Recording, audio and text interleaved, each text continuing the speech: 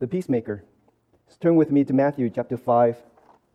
This is the Sermon on the Mount, and the word beatitude means blessed.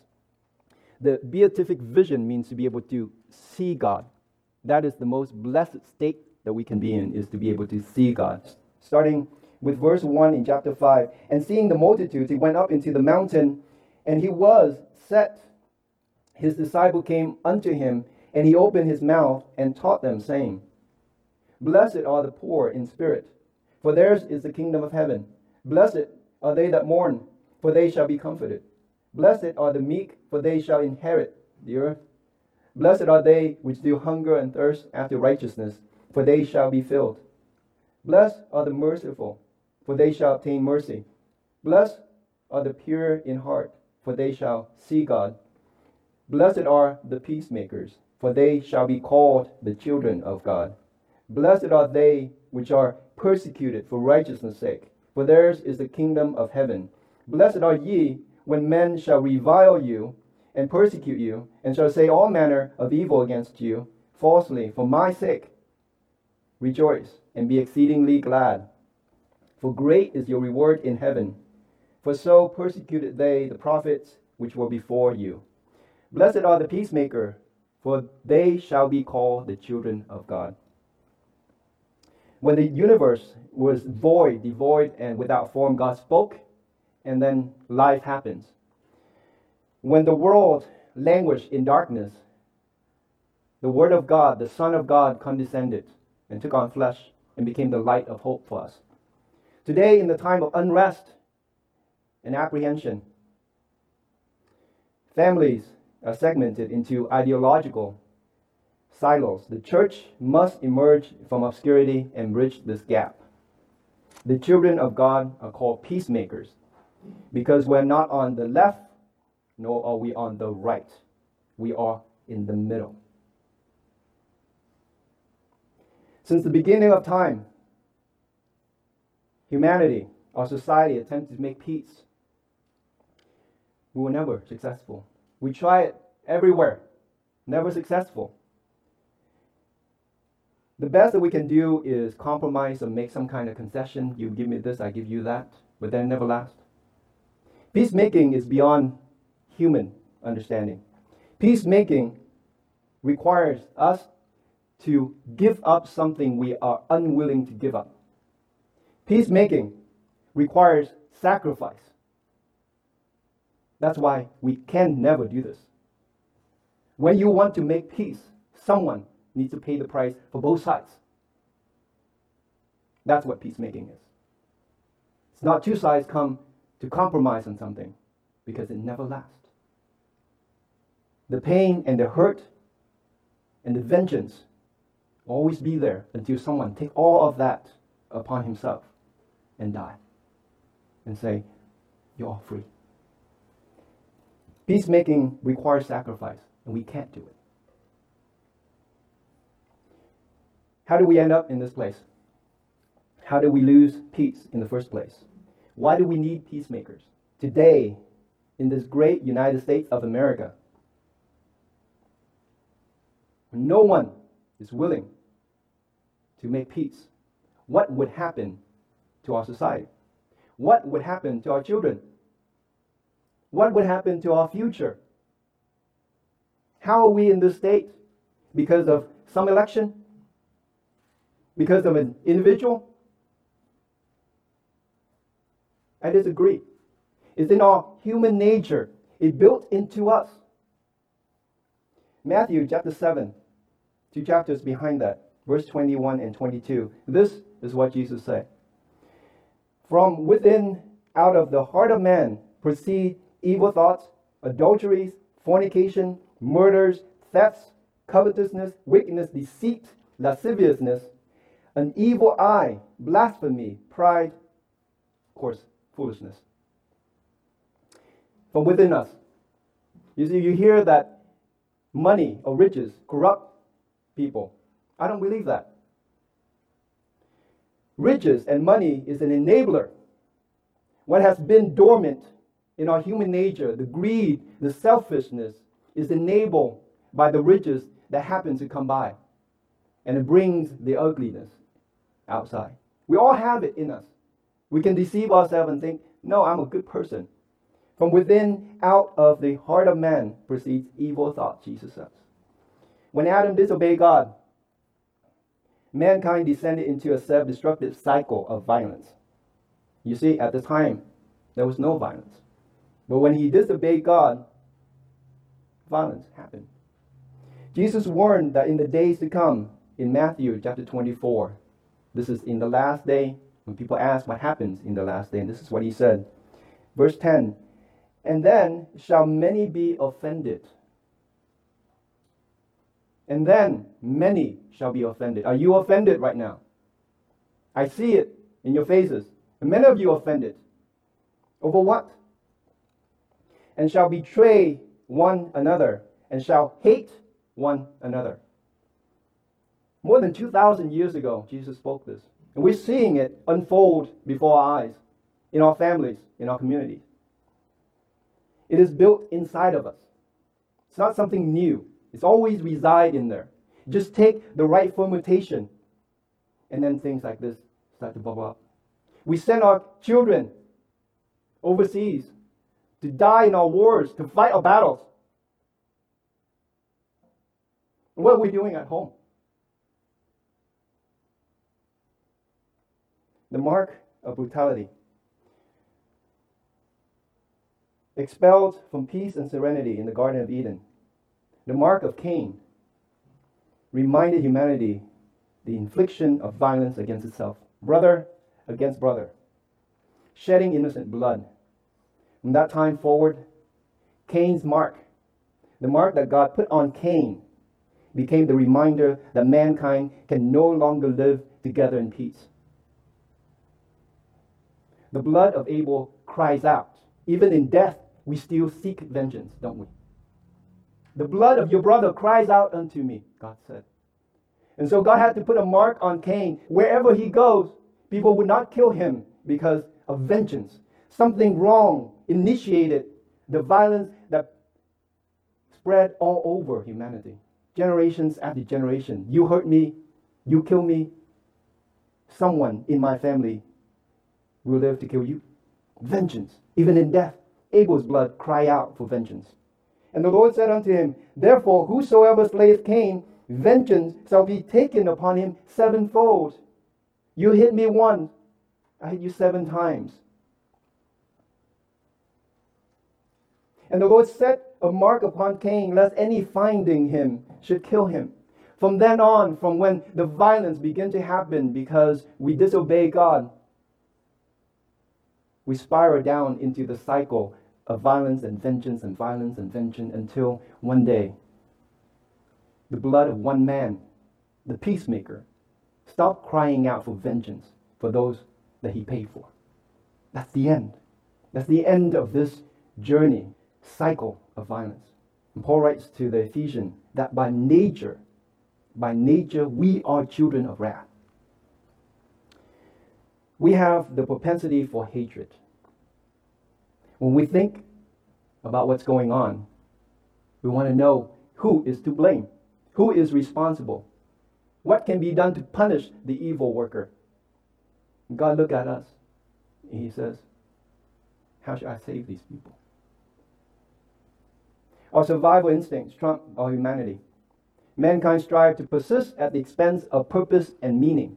We want to live, we don't know why we're living and for what reason. There's no meaning, there's no purpose to existence. And yet, the unyielding drive to live at the expenditure of peace became the end game for many. Just to survive, because everyone else is running, so I'm going to run with them. I don't know where everyone's going.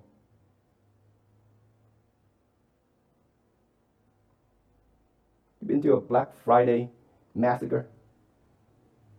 What were you there to buy? You don't know.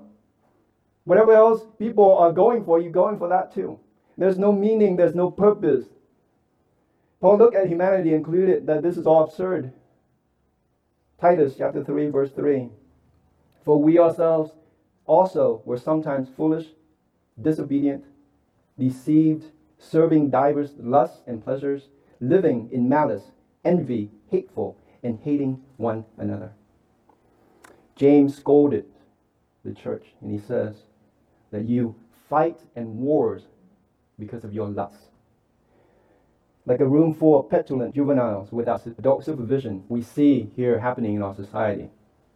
Juvenile, kids fighting with each other, and we annihilate each other. Paul warns the Galatians, without the Spirit of God, we will destroy ourselves. Galatians chapter 5, verse 15. Heed the word of the Apostle Paul. But if ye bite and devour one another, take heed that ye be not consumed one of another. Not only we bite and devour each other in holding on to our carnality, we also declare war against our Maker. Paul says in Romans 8:7. That's our condition. That's what we are. It seems dire and hopeless. The time of total and utter hopelessness, God offers an olive branch, the offer of peace. God looked upon our wretched foolishness and he had compassion on us. Ephesians chapter 2, verse 4 and 5. But God, who is rich in mercy, for his great love wherewith he loved us, even when we were dead in sins, has quickened us together with Christ. By grace ye are saved. God, who is rich in mercy. I thank God that he is rich in mercy. I thank God that my God is not some invention that comes from my mind, any other's mind. I thank God that he is altogether different. Whatever that goes through my mind, he's altogether different from all that. But God, who is rich in mercy, look at this mess that we made and had compassion and mercy on us. That's the God that we serve. That's the God that looked at us and says, for his great love wherewith he loved us. When we were dead in our sins, he quickened us together with Christ. By grace, we are saved. Only by grace are we saved. We deserve nothing but what we have received. Our defiance toward God and hatred toward mankind have deprived us from any position in eternal life. We don't have a say. We don't have any merit at all standing before God and say, I deserve that. It is all by the grace of God. When we were yet undeserved, dead in our trespasses and sin, God had mercy and compassion on us. And we come to God only because he invited us to come by his pure sovereign grace. He tore the heavens, condescended to our appalling state, and put on our mortality, our flesh, and lived like us, and became the eternal sacrificial lamb. You see, when we are at war with each other and we want to make peace, we look for a scapegoat. We look for someone who we can put the blame on and say, let's all put the blame on that person, that individual, that entity, that organization, so everyone can be at peace with each other. Jesus Christ is that sacrifice lamb, where the sin of every human ever committed was put on him, and he became the scapegoat for us. Isaiah 53 verse 5. But he was wounded for our transgressions. He was bruised for our iniquities. The chastisement of our peace was upon him, and with his stripes we are healed. Jesus Christ is the offering of God's peace toward us. When we fight and war, killed each other, Jesus Christ came and made peace between us and God. The punishment that brought us peace was upon him.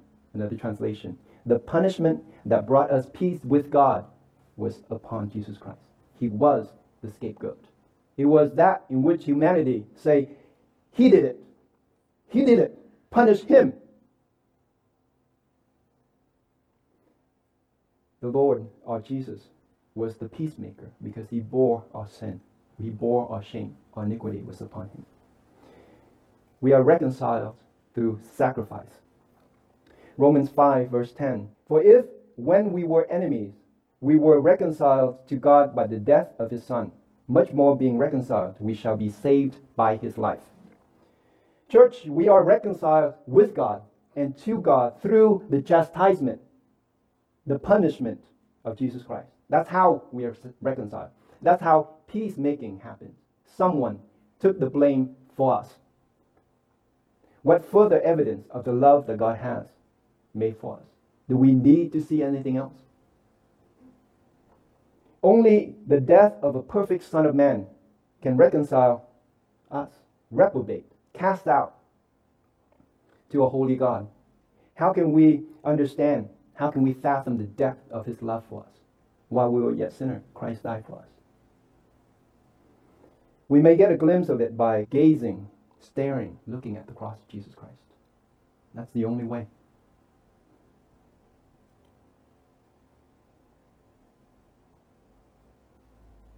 When do we do that? When do we look at the cross of Jesus Christ? When do we think about his love for us? When do we gaze upon his holiness and his love for us? Let us return. Let's find that place beneath the cross. Jeremiah 31:3. Mark this in your digital devices. The Lord hath appeared of old unto me, saying, Yea, I've loved thee with an everlasting love. Therefore with loving kindness have I drawn thee. This is God's promise.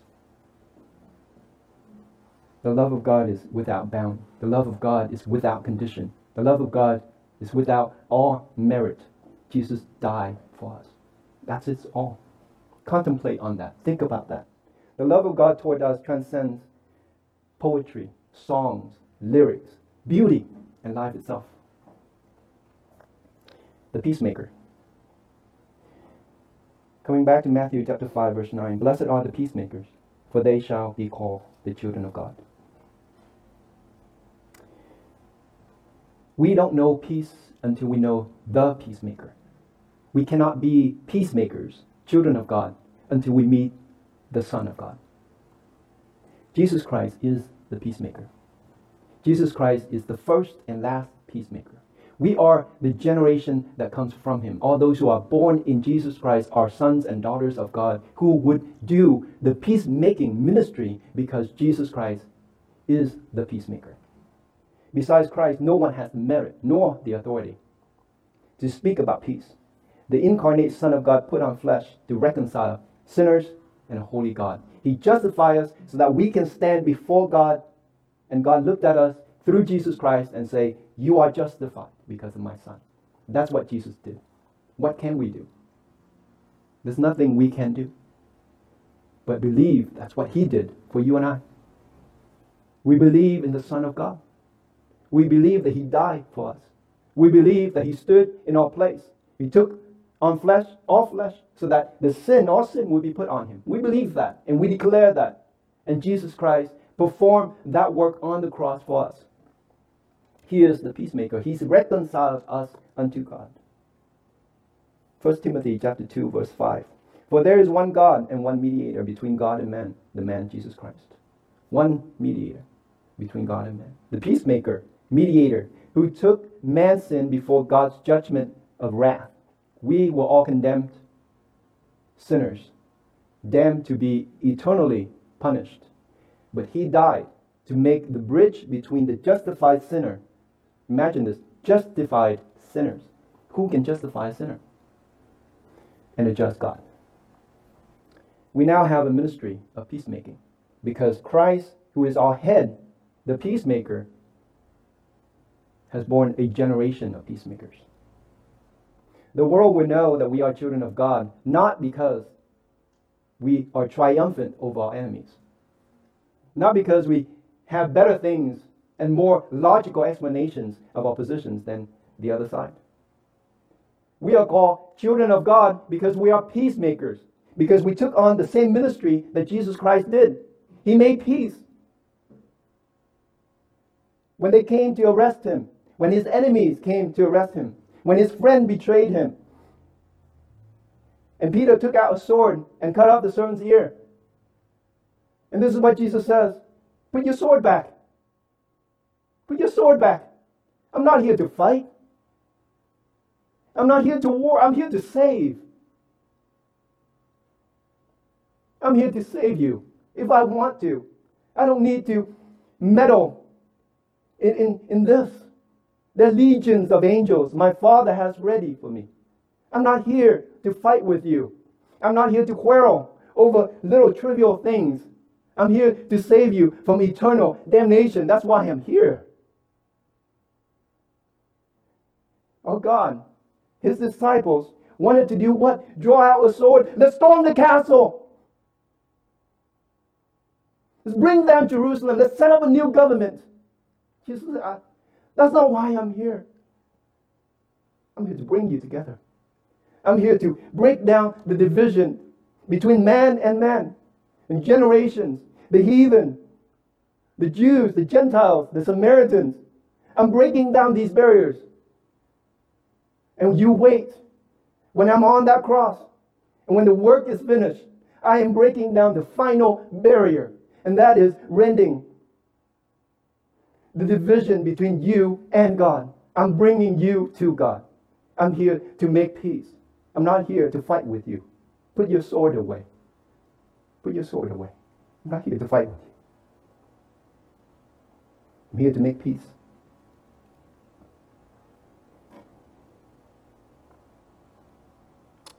The world will know that we are children of God because we're here to stand between fractions, between people who hate each other. And we put ourselves in the middle and say, come, what are your disagreements? Let me take them so that you can be reconciled together, so that you can be reconciled to God. Colossians chapter 3, verse 13. Forbearing one another, forgiving one another. If any man have quarrel against any, even as Christ forgave you, so also do ye. Forgive, reconcile, stand in the gap, stand in the middle, be a peacemaker. As Christ reconciled us to himself, let us be, as children of God, make peace with each other. Make peace with each other. Let's go beyond this, trying to reconcile disputations. And this life is inconsequential. Not making concessions or compromises. We're making long-lasting, eternal peace through Jesus Christ.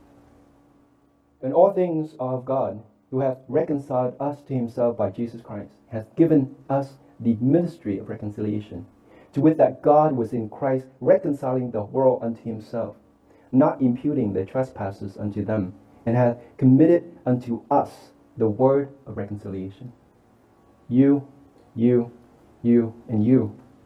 We are all given the ministry of reconciliation. This is our ministry, to reconcile ourselves and to reconcile the world to God. This, my brothers and sisters, let us now move away from the left and let's move away from the right and stand between the sectarian aggressions to reconcile the fallen humanity to God. Let me end today with a song.